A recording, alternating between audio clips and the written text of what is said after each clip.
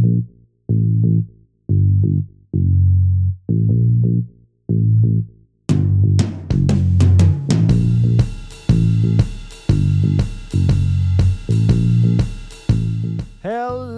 and a very warm welcome to this second ever episode of Dan Welsh's Midnight Ramble with me, Dan Welsh. It's super exciting to be sharing this next episode with you because Zach Romes is my guest, and he's a fascinating person and an even friendlier bloke, and it's very, very exciting to have him on. If you're enjoying the show so far, make sure you keep updated on the Facebook and the Instagram, and you drop a like and a follow and all that jazz on Spotify, SoundCloud, and on iTunes. It's super, super appreciated. Thanks so much for everyone who dropped positive feedback after episode 1. It really does mean more than you know, and it puts the fire in my belly to make this as regularly and as awesome as I possibly can. So I appreciate it hugely. In the meantime, enjoy my chat today with Zach Romes.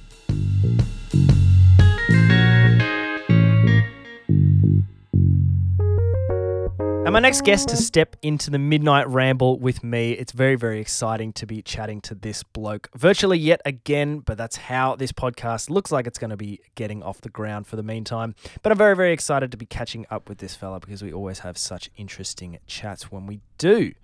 Zach Romes, DJ, producer.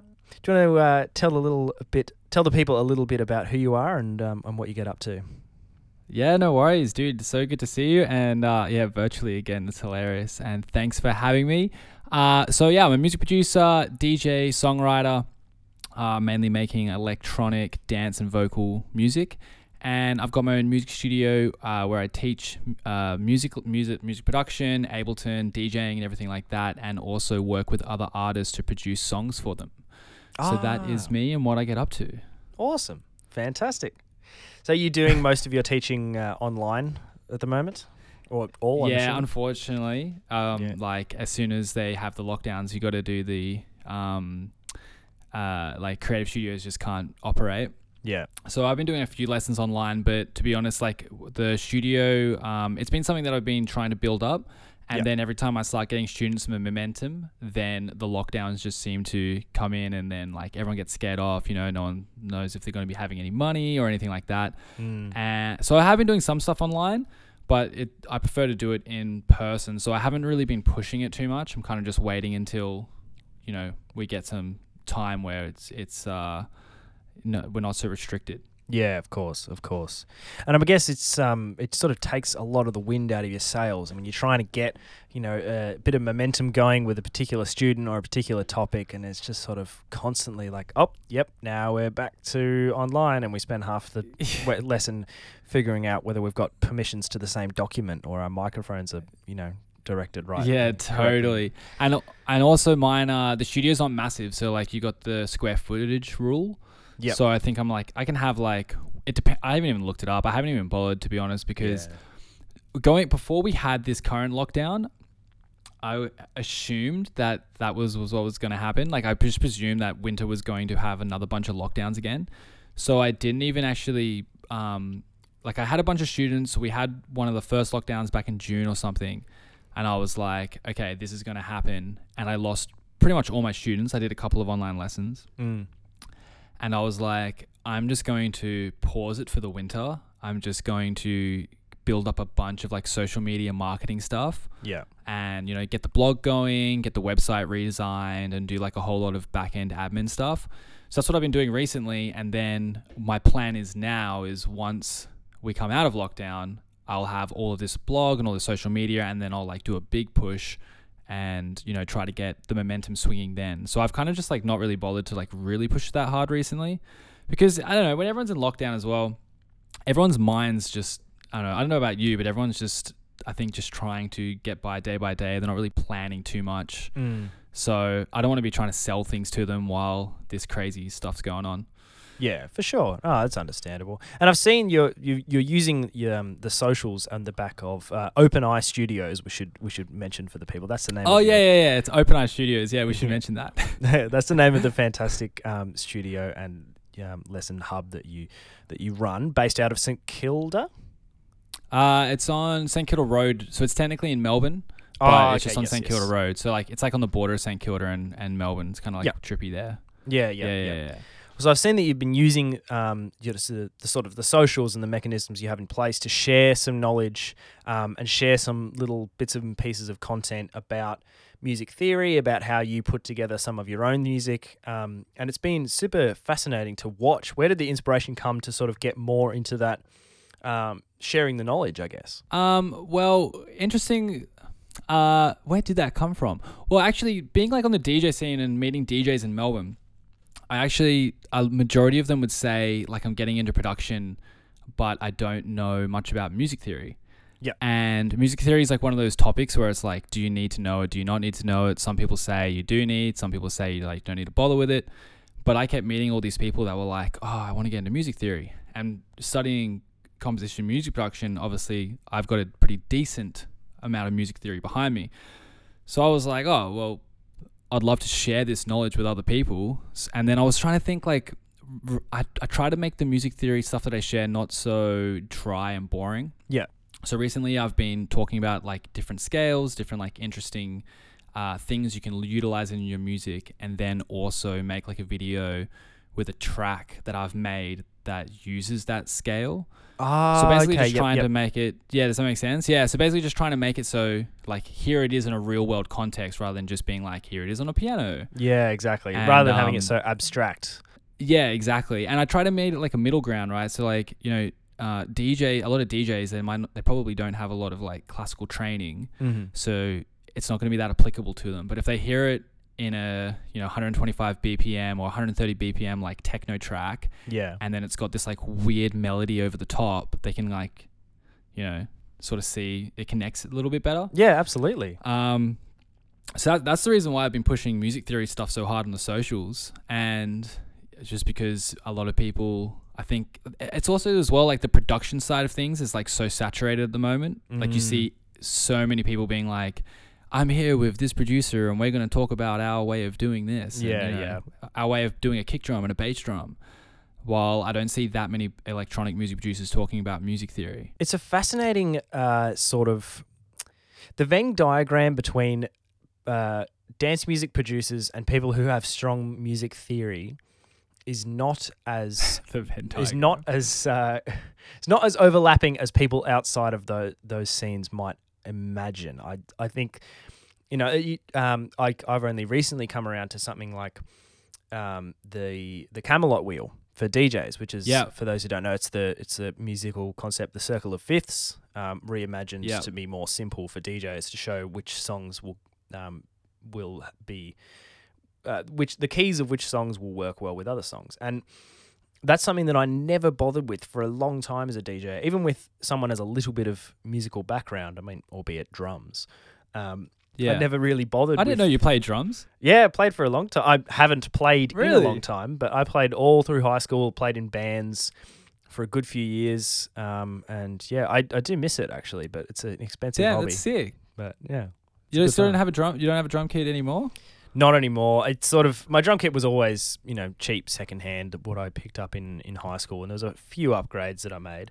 But yeah, sort of since then, everything's been lent out and never came back, or left in a green room at some crappy pub that I never saw again. And I'm down to, I think I've got a cowbell and a floor tom sitting around here somewhere. I think that's it. I don't even have a drumstick to my name right now. Oh no! Do you think if you had a drum kit you could play? Like if you saw one, you could hop on and play? I could hold a groove pretty comfortably. I mean, there's parts of it that are like riding a bike, but I lived with a fella who was a drum teacher and had a couple of really nice kits for most of last year, and a couple of times I jumped on and went, I'm just gonna play around, and then I started trying to do some of the rhythms and the exercises that used to be second nature to me, and went, oh, okay, no, you definitely do forget a lot of it. Yeah. Because I haven't played properly for 5 years or something like that, but yeah. Damn, we should have a jam sometime. I would love to, man. I would just absolutely love to.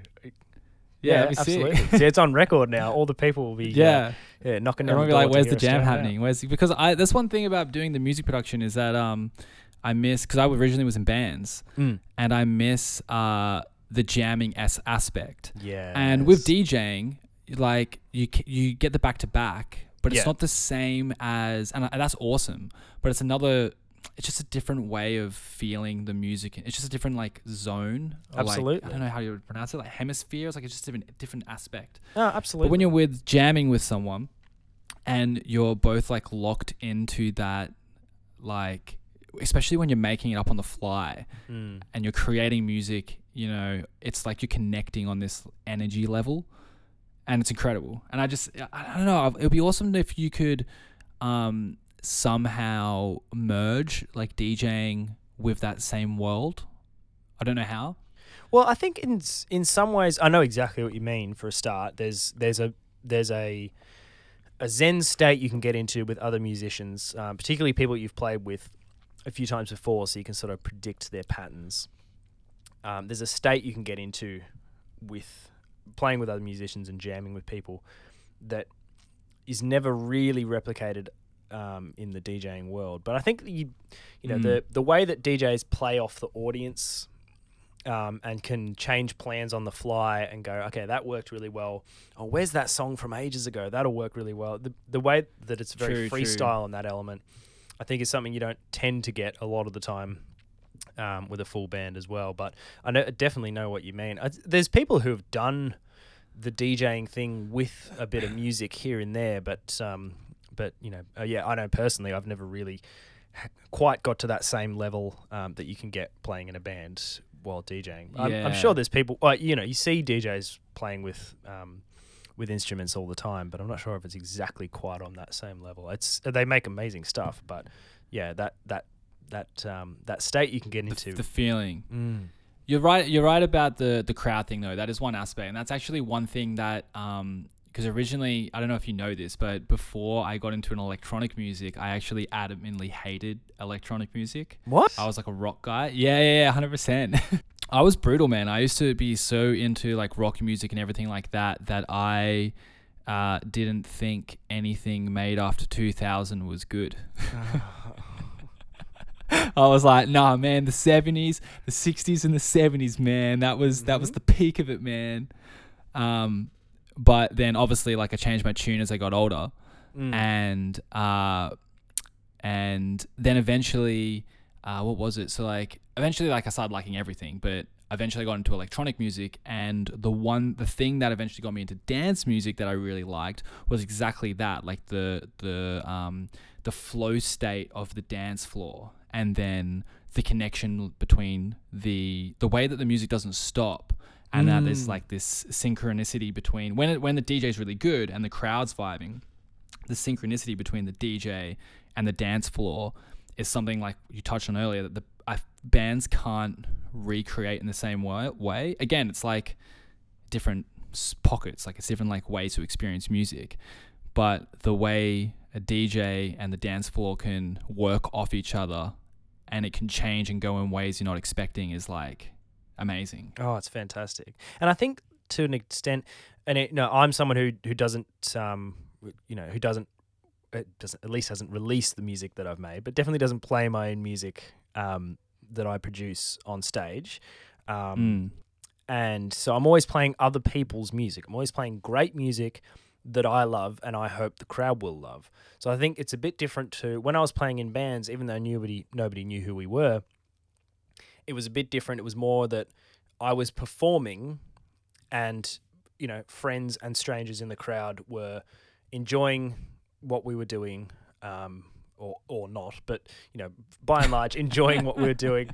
And, it's more of it's a performance. Whereas I think in DJing, that you're still, a great DJ is still, great performers still make great DJs. But I think because by and large you're playing other people's music a lot of the time, it's almost less of the performance and more of you and the crowd enjoying great music together. It's kind of more of a, I love this song. True, that's a really good way to put it. Yeah. That's a really good way to look at it, actually. That's really nice. That's sick. It's a slightly different dynamic, I guess.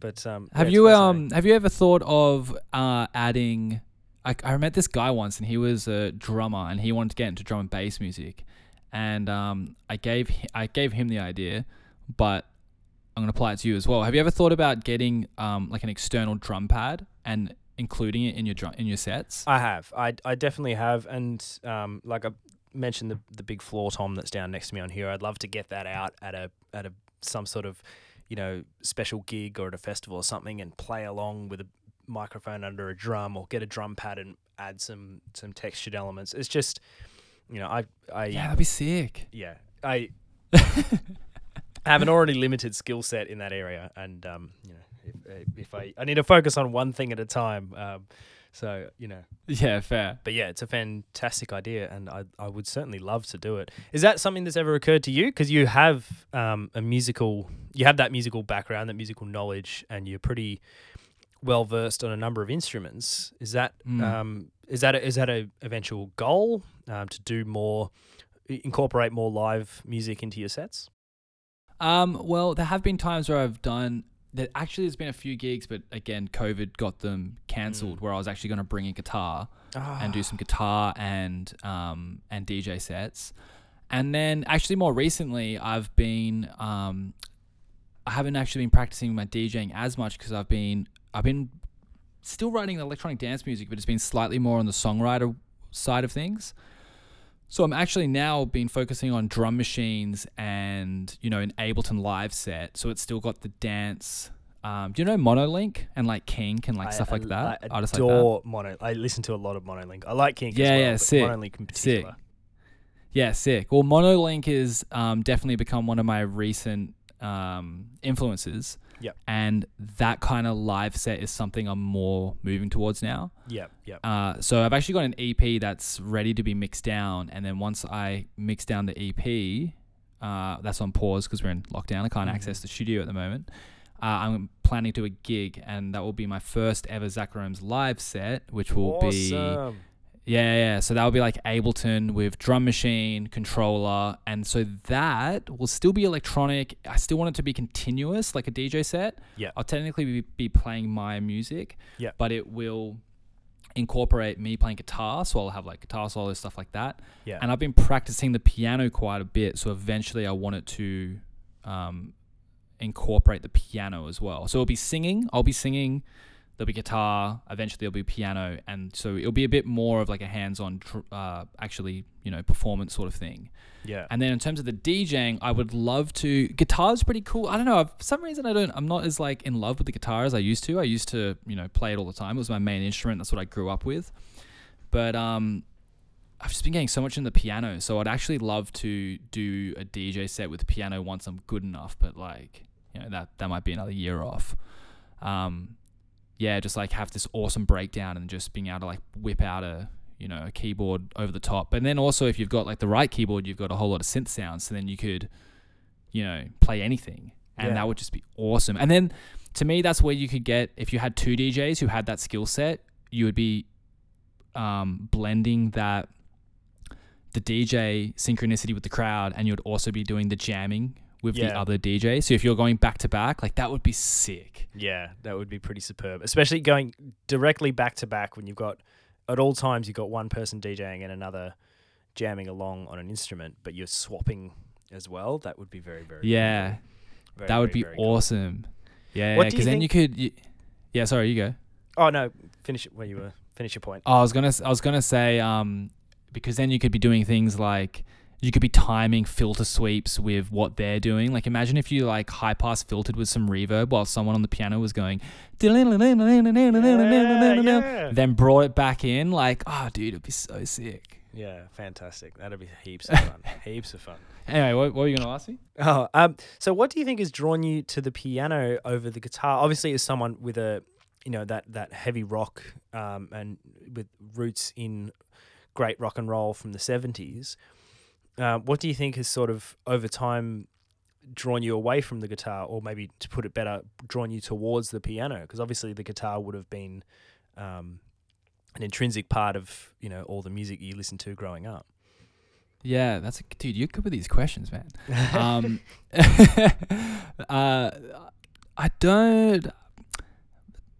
What drew me to the piano was the ability to be able to do both the harmony and the melody like really easily, right? So you can Okay. play like chords in one hand and you can play a melody over the top. Yeah. And the range of it. You can do that with the guitar as well, but I just don't find it as easy. Yeah. And I think playing the guitar for years, like the other thing is that I definitely reached my peak skill in high school with the guitar. Okay. And then because I started moving into vocals and started singing, like I stopped paying as much attention. And then I moved into production and poured so many hours into that I've definitely lost. I'm still, I would say, good, but I don't have that same skill. And to get it, I think it just lost a bit of its magic. It's kind of like you're getting heaps of momentum, right? And then you just like take the momentum away for 4 years and then you come back to it. You're not going to, it's hard to get back to that momentum. Yeah. And then as well as doing production for so that's one reason, and then, or a couple of reasons. And then with the production side of things, I'm just naturally gravitating to the keyboard because I can play a synth on the keyboard. I can figure something out. So with that, I just naturally started, I guess it's the momentum thing. I just started naturally feeling on the keyboard. And thought, oh man, if I could play this really well, then it'll be so much easier for my productions because I could just play these melodies in to whatever synth or whatever I'm doing in Ableton. Yeah, for sure.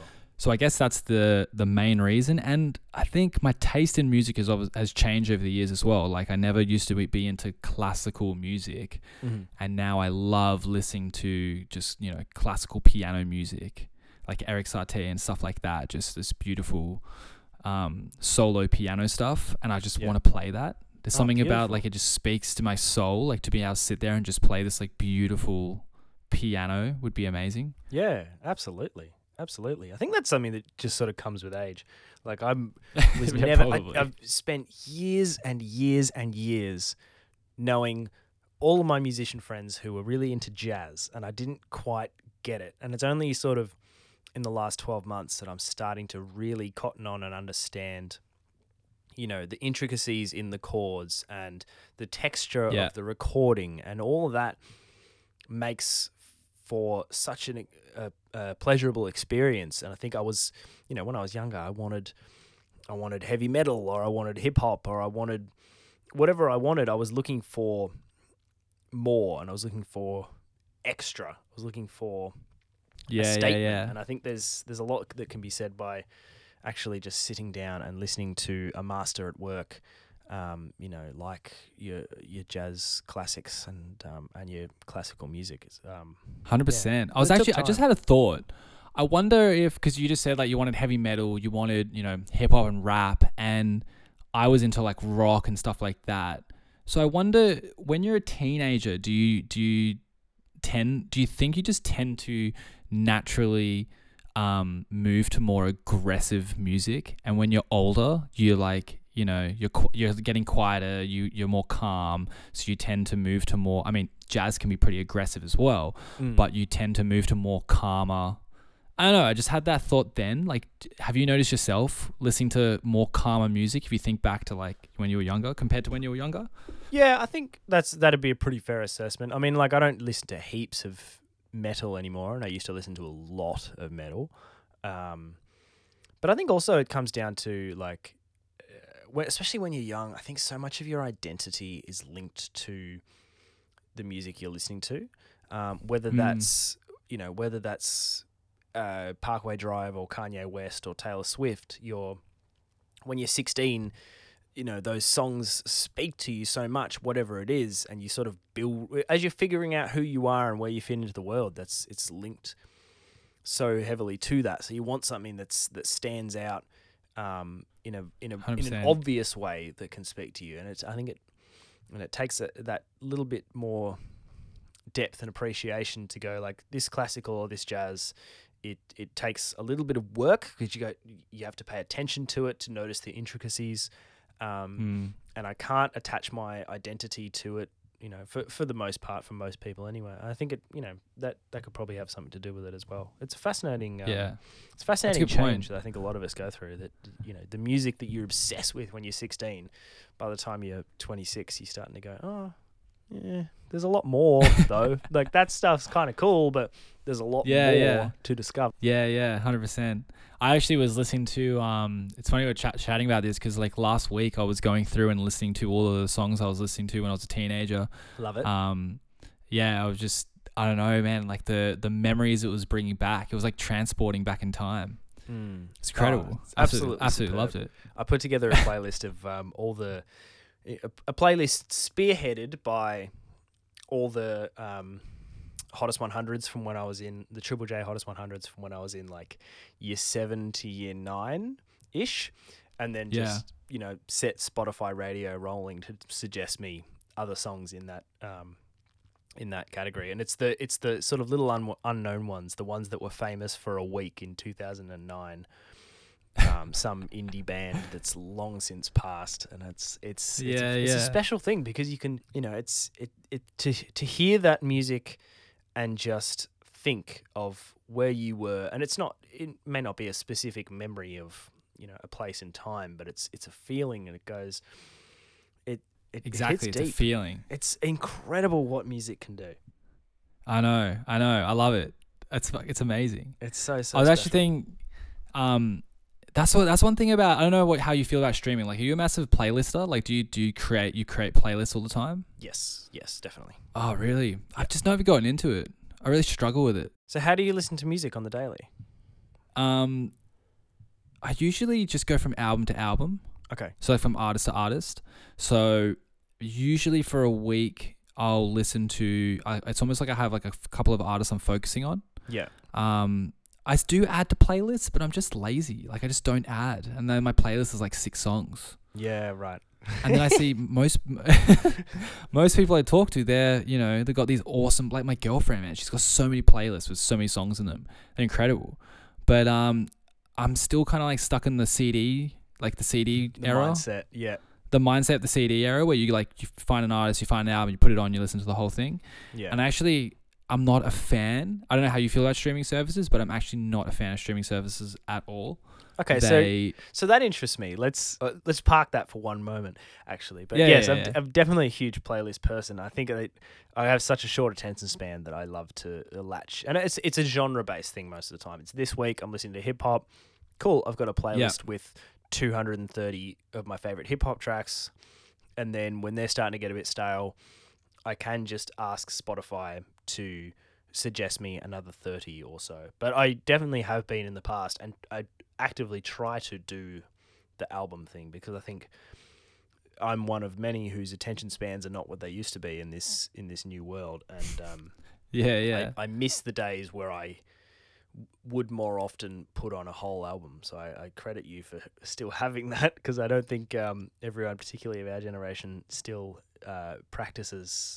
still listens to music that way. Well, I mean, albums aren't even released as much as they used to be. No. Like now it is more about the singles or the EPs. Yeah. But it's just I think it's just practice, to be honest. Like you gotta I mean, it depends, obviously. I'm not saying like this is the way you must listen. Yeah, no.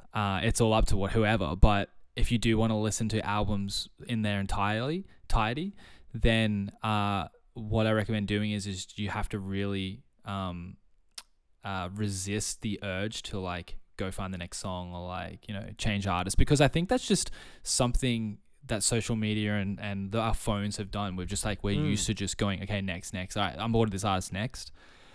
And because when I first started listening, it's only actually this last 2 years I started really getting back into full albums. Yeah. And when I first started doing it, I was like, I used to just do the radio, like, pick radio, listen to whatever. And I was like, nah, I really miss listening to full albums. Like, I want to experience what the artist is actually trying to like portray. And then when I first started doing it, I just started pressing next a lot and like being like, nah, fuck it, I don't want to listen to this artist. And then again, it's just literally just practice. So if you want to listen to a full album, just try to resist the urge to press next. Yeah, no, it's fucking hard though.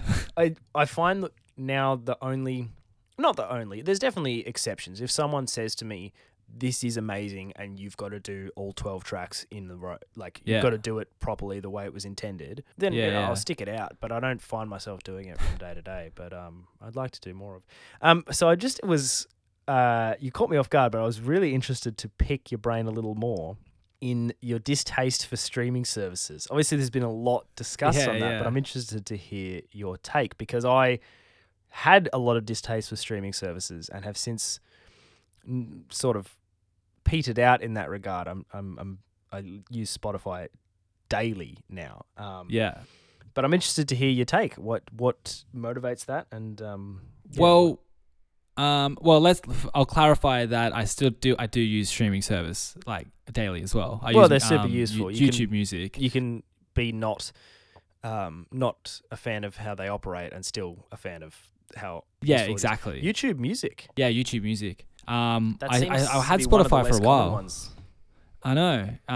I had what's it called for a while? I had Spotify. Yep. But I use YouTube all the time, like, just regular YouTube. Yep. And the price packet is like, it's an extra $6 a month or something, and you get YouTube Premium. So you get no adverts. You get, so you can listen to like a whole mix on YouTube and it's fine. Yeah. You can also like close the phone, and I listen to podcasts on YouTube, stuff like that. So I was like, well, I don't want to pay for Spotify if I'm already getting YouTube Music as well as with the premium. So I was like, I'll make the transition. And to be honest, I don't even notice a difference. That's why I'm on YouTube Music. Yeah. But yeah, my taste for streaming. So first of all, there is a couple of good things it's done. Like, streaming has definitely allowed artists to be able to upload their music. It's, taken the keys from the record labels and, open the gates up to all of these musicians who can do whatever they want, which upload whatever they want, which is incredible. Absolutely love that. Amazing.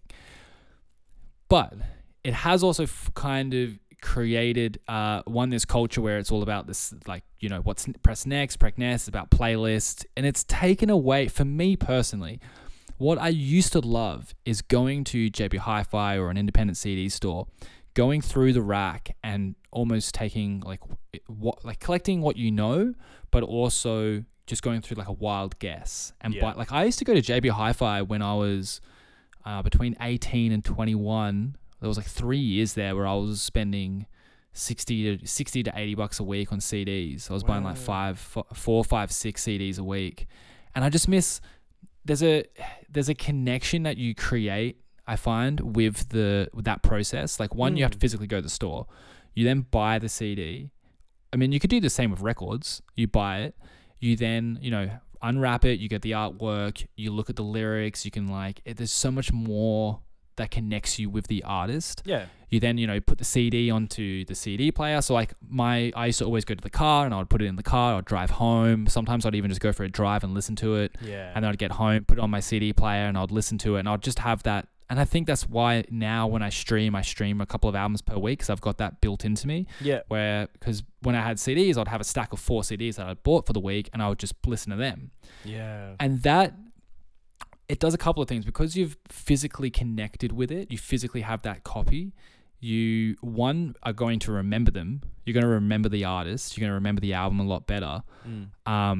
And so what I found with streaming, compare that with streaming, I find an artist, I'm like, oh, this is awesome. I love this artist. I press follow. They then go into a list of like 500 other artists. So the chances of me remembering them, unless I listen to them daily, is incredibly low, which is usually what happens. And that's, again, why I started listening to albums on YouTube Music, because I'll remember it because I'm listening to the entire album. So I notice I'm just not getting that same, I don't feel that same connection to the artist. It's like they're just getting lost in the algorithm.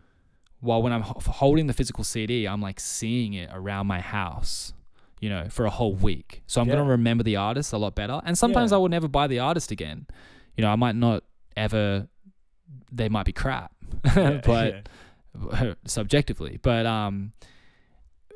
there was just, I don't know. And then it's just amazing when, you have that album that is so good, and you've got the album and you put it on with your friends who have also sharing that same experience. Like, I remember going to Splendor one year, and we took my car, and I just had half the car was just CDs, and we were all flicking through the CDs going, and someone would see it and go, oh, put Daft Punk on, like Random Access Memories. And we were like, oh, what an album. That's such a good album. And everyone's getting pumped. You put the CD on and you go through the CD.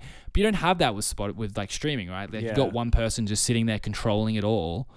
And sometimes even someone's like, oh, let me have a go. There's not, I don't know. It's that's that whole experience. It's just different. Yeah, absolutely. So that's my main thing, I guess. That's my main reason as well why I'm not a fan of streaming. And now, because it makes them more money, we've kind of been like, I think you can get like one iPod now.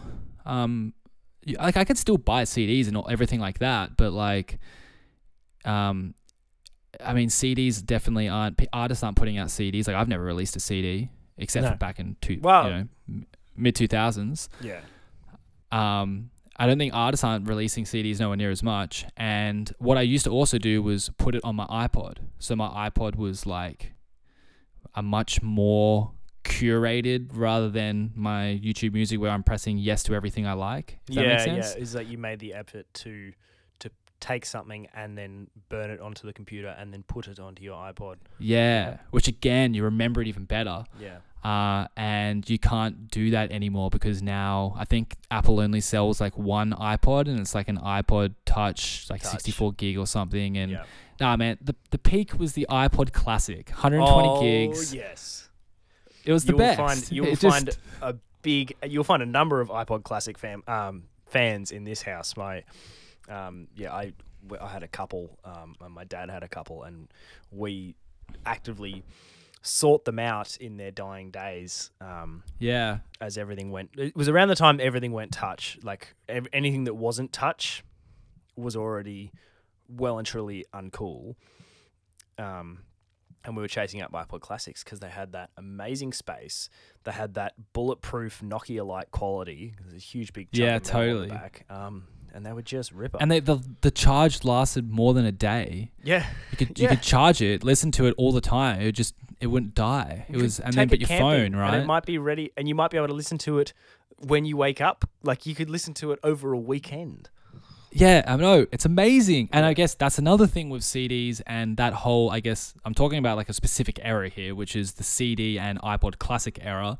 To me was the pinnacle. It was because I know you can download music offline with Spotify and stuff like that. But again, it's not the same as like having your iPod. You know, you can go camping and go walking with 120 gig of music. Yeah. It's man, take me back. No, there's definitely a reliability to it. I find that really interesting. I didn't know whether your streaming, with your aversion to streaming, would be more of an industry-based thing or just more of a personal thing. But I find that really, really fascinating. And I know definitely the struggle of how it's changed us all. Even myself, I find, people put on music and my go-to. Call it a streaming thing, call it a bit of a DJ thing, but often at parties or something like that, my thought goes to, what can I put on? What can I cue? It's like, just enjoy the music. Like, what's on now?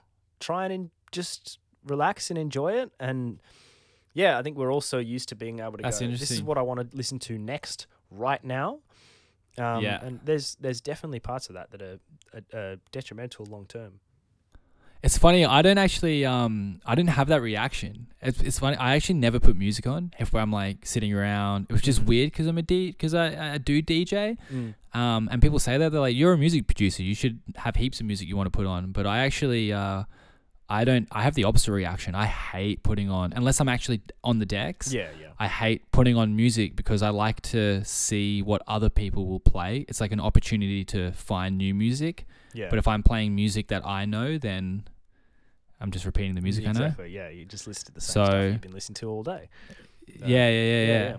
But I was gonna say with the industry thing, because it is. I mean, again, like I said, like I like that anyone can upload it. That is awesome. But yeah, I Spotify is a bit douchey with their with their revenue thing. The fact that artists get paid a pittance.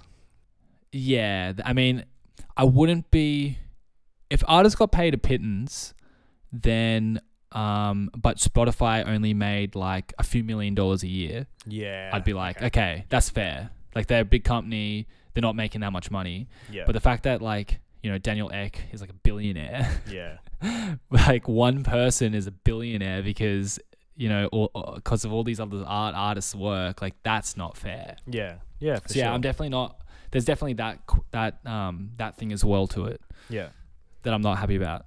Yeah, no, it's a really interesting one. I remember being in a one of my greatest regrets is not sticking with a music business course that I was doing straight out of high school. And I vividly remember being in a class. This was like probably a couple of years after streaming had solidified itself.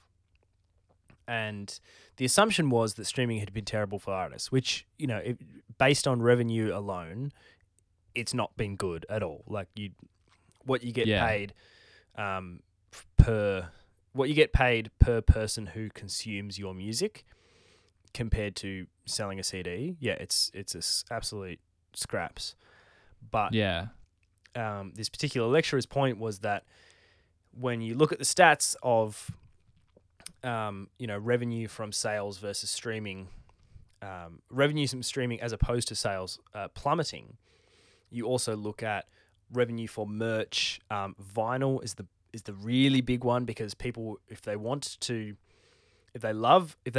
love the artist, they want to own a copy of it, and they don't just want to own a plastic CD. They want to own a nice big chunky vinyl with fold out posters, and it's you can smell it and hold it, and it's heavy, and merch and touring. This is all much pre-COVID, obviously. Pre-COVID, and touring had gone up massively as well. So yeah, it's definitely changed the landscape, and I don't release music, so I'm not going to talk about whether or not it's better or worse. But there's definitely been some elements of my own music listening habits that I would prefer to go back to those days. But yeah. I would say it's definitely. I mean, it's pretty hard to argue that it's gotten worse. The fact that.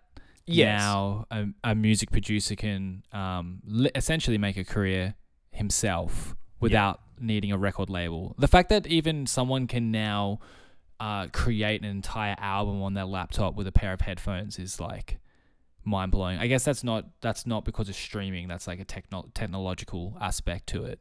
But it's all wrapped up in the same.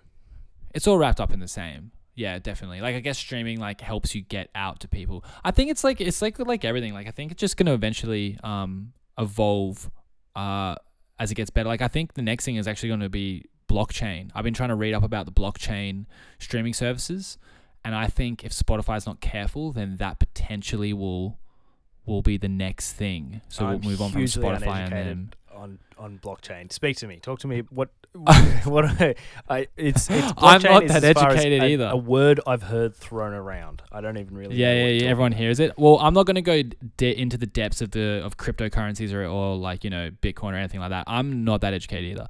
And I haven't even been reading up much about it.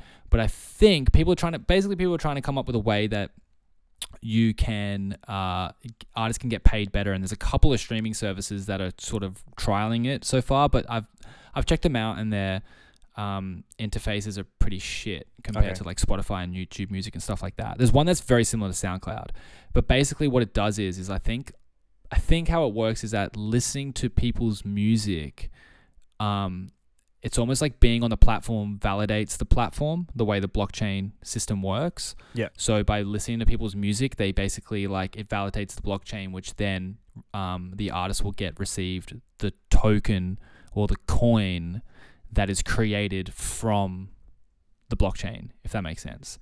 So vaguely, yeah.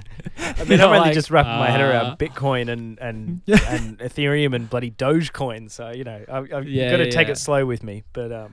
But yeah, that's all I've been able to figure out so far from it. But it seems if that was the case, so basically what you could potentially have is, right, if you had a system that runs peer-to-peer without needing Spotify to like connect, like Spotify kind of runs they go to the labels, and they get the music and they create the platform, and then there's another person who distributes to Spotify. Yeah.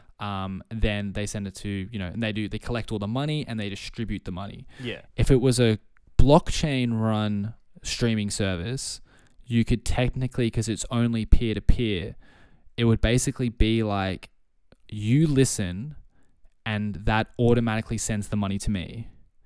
The money's not going to Spotify, who then distributes it back out. Yeah. Wow. So technically it can be self-running. That's how it should work.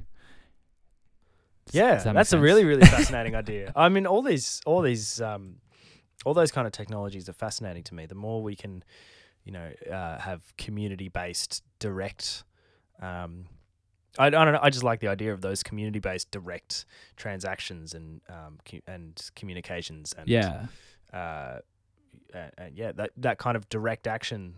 I'm fascinated to see what happens to the big companies if that kind of direct action becomes par for the course. Yeah, why not? And they have to figure out how to rebrand themselves to reinstate themselves in our lives. But yeah, That'd probably just hopefully just fall away if we could make it all community. I don't see why it can't be just we're not that humans can be dumb, but we're not that dumb. We can run ourselves. Very true. Very true. Now, before I forget, I want to just make a point of this. Now, you mentioned that you never released a CD, or at least not in a very, very long time. The majority of your music being released online, of course. So what then inspired, and this is, of course, an audio medium, what then inspired what I have just pulled off my bookshelf in front of me? You'll need to explain it for the listeners at home, what I'm currently showing you via Zoom. Oh, you've got one of them, hectic. It's my Zach Rome's USB shaped as a cassette. Yeah, that's awesome. I didn't know you had one of them. I'll flick a photo of this on the Instagram when I post this episode for some context. Because this, so you were kind enough to give me one of these a long time ago when you released this single. I can't remember which one of your singles this was. I think it was Stop Zombie when I was giving them out. Yes, that would be correct. My first song that I actually released. Yes, as Zach Rome's. It's hugely gorgeous because it's it's got a little USB flip out USB. Oh no, does it? Yeah. So if you open the casing, so for the people at home, it's basically like a tape cassette case, and inside is a USB that's shaped as a cassette. I can't remember how to open it. An old tape, and if you open it, then you can access the USB, and there's a little. Can you flick it? It's probably been shut too long. I mean, the USB is only 8 gigs, so pull it. No, I can't even open on one of the ends. I can't even on one of the ends. You should be able to pull it. I can't even open the case. Oh, it's still in the case. Well, you're making my product look bad. No. It's simply just been that long since I've opened a tape. I can't remember how they work. That's so funny. You throw it at the wall. I had opened it at one point. I just don't want to crack it. I think that was the other thing that put me off about CDs and tapes is all this plastic, and not to diminish your product. This is this is the beautiful. Oh yeah, you make a very good point. Like, no, there we go. I found the little tab. That is a good point, though. That is really bad for the environment. I didn't even didn't think about that. I just meant more how it feels in the hand. But yeah, this fantastic little USB that pops out of this tape deck. I was hugely excited when you gave this to me. It's got a little. It's actually numbered number 4, which makes it even more special. So this just takes pride of place on my bookshelf wherever I've lived. Sick. Since. But I was hugely appreciative of this. What was the motivation for? Did you see this USB inside a tape deck idea somewhere else, or is this something you sought out? What was the vibe behind that? I'm trying to think where the idea of that actually came, because that's like 2 years ago now. Yeah, I've actually still got a heap of them. Oh, really? Yeah, because the idea was to give them out. So the idea was, it was around about the time I released that song Stop Zombie, which was like one of my first tracks, and I first started getting into DJing and playing some gigs. Mm-hmm.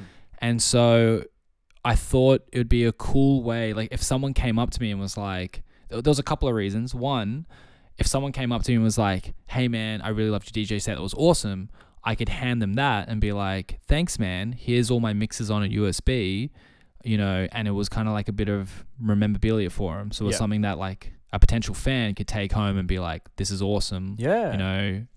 Zach Rome's gave me this thing, and I was going to have all my songs on there.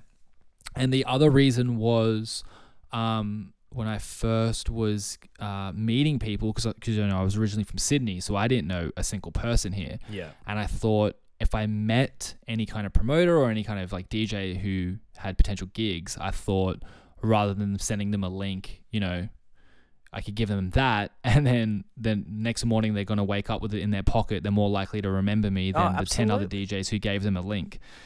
Yeah. So they were the two motivations behind it. And then I thought, and then since then I've given a few out while gigging.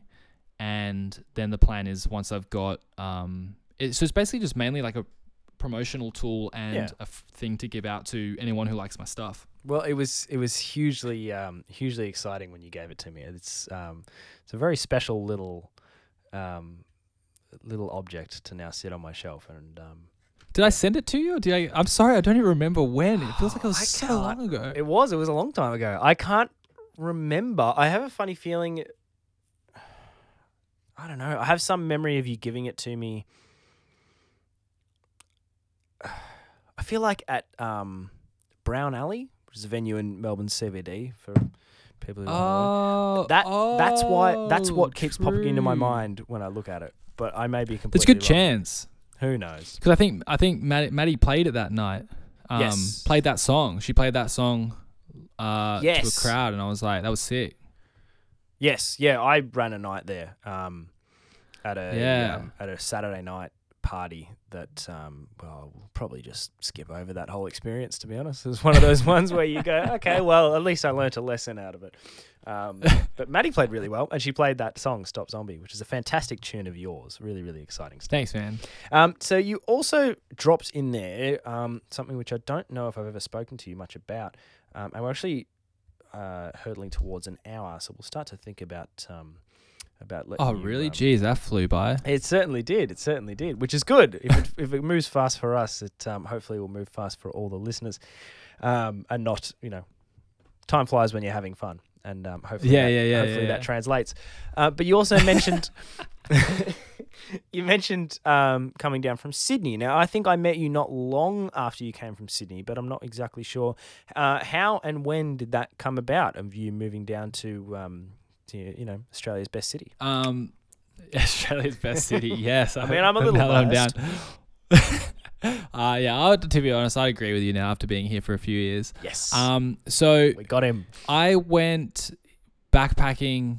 So I was living in Sydney, and I first started studying. I went backpacking around basically the world for like a year, hitchhiked and shit. Yep. And then I got back, and I wanted to. Originally, my plan was to finish my degree, get out, go traveling again as fast as possible. Yeah. And I thought if I moved back to Sydney, first I was a little bit, there's so many reasons actually. Like I returned to Sydney in late 2017, and I was sick of, I'd protested the lockout laws. Of course. And like the music industry was like, the music scene there was completely fucked. And I was very vocal and everything about that. So I was pretty disappointed that had occurred. And I also, so that was one of the reasons. The other reason was I'd always wanted to live in another Australian city. Like I thought, why not? And that the main reason was if I stayed in Sydney, I knew I wouldn't finish my degree because I would get itchy and want to travel again. And I thought if I moved to Melbourne, then it's somewhere new and it will be like scratching that travel itch. Yeah, yeah. So I thought, that was honestly the main reason. I like so the thought. I was like, I like the thought process. So I was like, all right, let's you go. did finish your degree, right? Yeah. Okay, Finished good. it last year. Well, then, yeah, it was not only a great idea, but followed through upon as a great idea. Yeah, 100%. So I thought, yeah, let's go down to Melbourne. That would be cool. I knew like one or two people down here, and I was just keen as to try something different. I was kind of like, I've been traveling for a while. I was on a bit of a roll from that, and was like, let's keep doing some different stuff. And as soon as I came down, I knew the music. I'd been down here before, so I knew the music scene was awesome. But I didn't expect it to be as awesome as it was in terms of the variety. Like I was blown away at the variety of music that you can witness in one weekend, and I was like, holy crap, this is amazing. And I think I met you about just over a year later, I think. So yeah, and then just came down and I loved it. And I to be honest, I don't think I'll ever leave. Oh, you're stuck now. You're with us for life. I'm stuck. I know. I think eventually I do want to live closer to the beach. Oh, yes. Like I grew up pretty close to the beach, and I miss that a lot. Yeah. When I was living in Sydney for the last 6 months, I was like literally 5-minute walk from the beach, and I miss that. Oh, and superb. I'm sorry everyone in Melbourne who's been here. I know can you've smell got the it. bay. I know what you're about to say. Yeah, the bay is not the beach. I'm sorry. Man, It's the just bay, not the same. the Port Phillip Bay, everything kind of inside Port Phillip Bay, the majority of it is not good. It's not I know. proper beach. I've had this conversation with my partner all the time, who spent a large chunk of her life in Adelaide. And she's like, your beaches in Melbourne are just not good. And I'm like, I never said they were good in Melbourne. I said they were good in, Torquay, Anglesea, Warrnambool, Lorne. 100%. Down the surf Yeah, coast. they're beaches. Nice. Everything inside Port Phillip, with the exception of maybe is Ocean Grove inside the bay? I don't know. Almost everything inside the bay is. Yeah. There's put it this way. There's a couple of nice spots. There's a lot of nice beaches in Australia, like a lot. We have a fair bit of coastline. Yeah. And the majority of them are not. Almost none of them are inside the bay. Yeah, I know. It's so funny when you have that conversation with someone and they go, "Oh, we've got the bay." Like, You're like, have you been outside of Melbourne?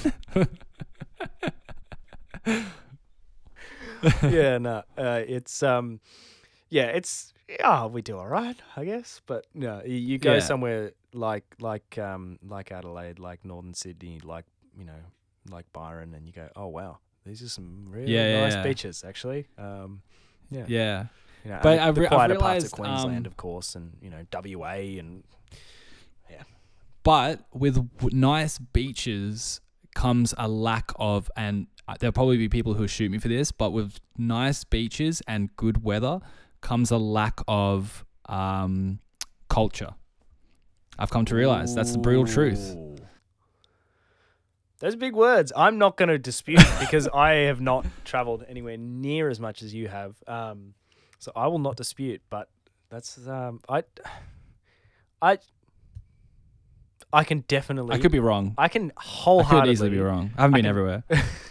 I've been almost nowhere, and I can even understand. I can understand where you're going with that for sure. For sure. When you think of pristine beaches, and Australia's biggest known beaches, you start to think of. Yeah, and also if you think in like a worldwide perspective, like you look at some of the best music scenes in the world, you've got Berlin, it's pretty miserable weather, doesn't have any beaches. You look at London, and if anyone tells me Brighton is a good beach, like get out. It's got pebbles, no offense. Yeah. So so London is an amazing music scene and it's got pretty miserable weather. You could say California, but I don't know, yes. like that's it's Hollywood. It's pretty it's manufactured. I haven't been there. I don't know. So, and then you look at New York, and New York's got pretty crappy weather as well, and that's like one of the cultural capitals of the world. Yes, that's true. And my hypothesis is that when you've got really nice weather, everyone spends their time outside doing sport, going to the beach, doing stuff like that. And when you're forced inside, what else are you going to do but create art and make music? Yeah. So that makes perfect sense. To me. I've not been to anywhere near enough places to be able to confirm your hypothesis, but the hypothesis makes perfect sense. And also, if you're surrounded by miserable weather all the time and like dirty streets and bad weather and no beaches and dirty rivers like London, like New York, like even Melbourne, I think you kind of have you don't quite have the same zest for life that they do, and you've got gorgeous weather and nice beaches and just cheap food and beautiful people everywhere. There's this kind of I don't know what you call it, healthy disdain that helps create beautiful art in some of these other places. I don't know. I don't know if I've traveled enough to confirm your hypothesis, but I think it's definitely got some legs. I was going to actually say quickly, if anyone listening to this and can comment on it, then please in the comments tell me a city that has an amazing music culture and beaches, because that's when I'll leave Melbourne. Someone tells me that, I'm going there. Okay, so at this point, At this point, we're on Apple Podcasts, Spotify, and SoundCloud. SoundCloud, you can drop a comment, but otherwise, if you're listening elsewhere, head over to the Instagram, which is Dan Welsh Midnight Ramble on Instagram, and make sure you drop a like and and a follow and all that sort of jazz as well, and have a squiz through at some of the other episodes that we've done. But most importantly, on the post for this episode, drop your comment saying your city that you know of has incredible textured culture and sublime weather and beaches. And yes, thank you. Yeah, hopefully no one will pick anything up because I don't want to lose you, because you're a very dear friend and a fascinating person to chat thank you. Oh. And that seems almost as good a spot as any to start wrapping it up. Mate, there is so much more we could have discussed. I think we could have gone for at least another hour, but I want to try and keep this podcast to an hour for people's listening pleasure and for my editing sanity. But I hugely appreciate you coming and having a chat. It's a real pleasure to catch up with some dear friends and go a little bit deeper, and to have some people to launch this podcast with in moments like these, who have the the sort of microphone set up and everything ready to roll, that they can jump in and have a chat. So it's hugely appreciated for jumping on board early and sharing your thoughts. So I appreciate it. No worries, man. Dude, thank you so much for having me. This was like a shining light during lockdown. This has been it's been really nice catching up with you, because I haven't seen you in a while. So that was awesome, dude. And I'm glad to help out the podcast and be a part of it. I'm looking forward to where this goes. So far, like, I listened to the other one and it was super interesting. So I'm keen to keep hearing what comes out. Fantastic. Well, that's the goal. And I think it's going to be lovely to chat to these people who have these careers in XYZ. They won't always be DJs. They won't always be producers. That's kind of the goal, is to also expand my world. But it'll be really nice, I think. It has been nice for me, and I hope it'll be nice for the listeners to hear the other side and some of the ideas and thoughts of these people who make great music and do great DJ sets. But we're exploring a little bit more, and I think it's been a great example of that tonight. No, thanks, bro. So Much just love, before bro. we log off, make sure you let people know, when it comes to Zach Romes, the DJ, Zach Romes, the producer, and Open Eye Studios, where you can get all your great recording, mixing, mastering, and music lessons needs. Where do people go to find all that jazz? You can find, probably Instagram's the best, or website, but Zach Romes is ZAKROAMS. Yep. And Open Eye Studios is just openeyestudios.com.au if you want to check that out. And Instagram. So yeah, website's best for Open, and Instagram. Instagram and websites. And Spotify if you want to listen to music. And I encourage you to head over to your streaming platform of choice, but Spotify is the one I would choose to use personally. Don't know if Zach would agree with me on that point, but that's really that's an interesting one. But I would wholeheartedly recommend jump over to his Spotify and listen to some of those tunes, because they are some really nice, banging chunky house and tech house vibes, and it's always a lot of fun. Mate, thank you so much for logging on and having a chat, and we'll have to get you back in sometime. Bro. Looking forward to it, man. Have a lovely night. Thanks again. Much love.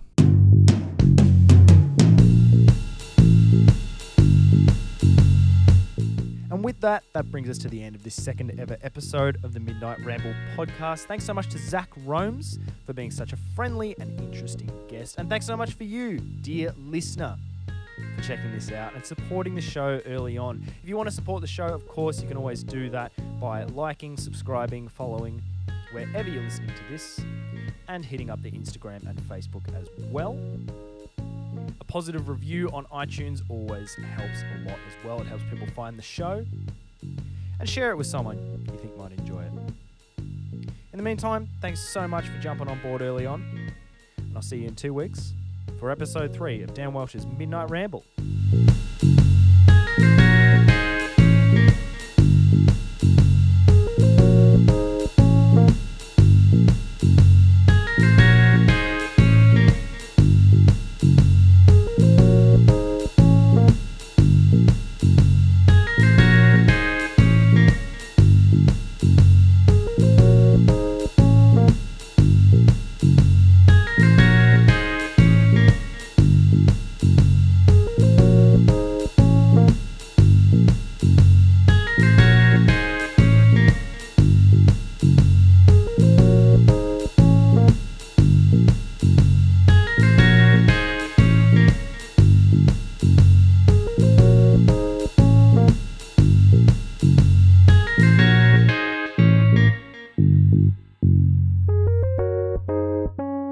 Hey, bro. Hey, how Can are you we? Can you hear me good? Yep, I've got you. I've definitely got you. Sick.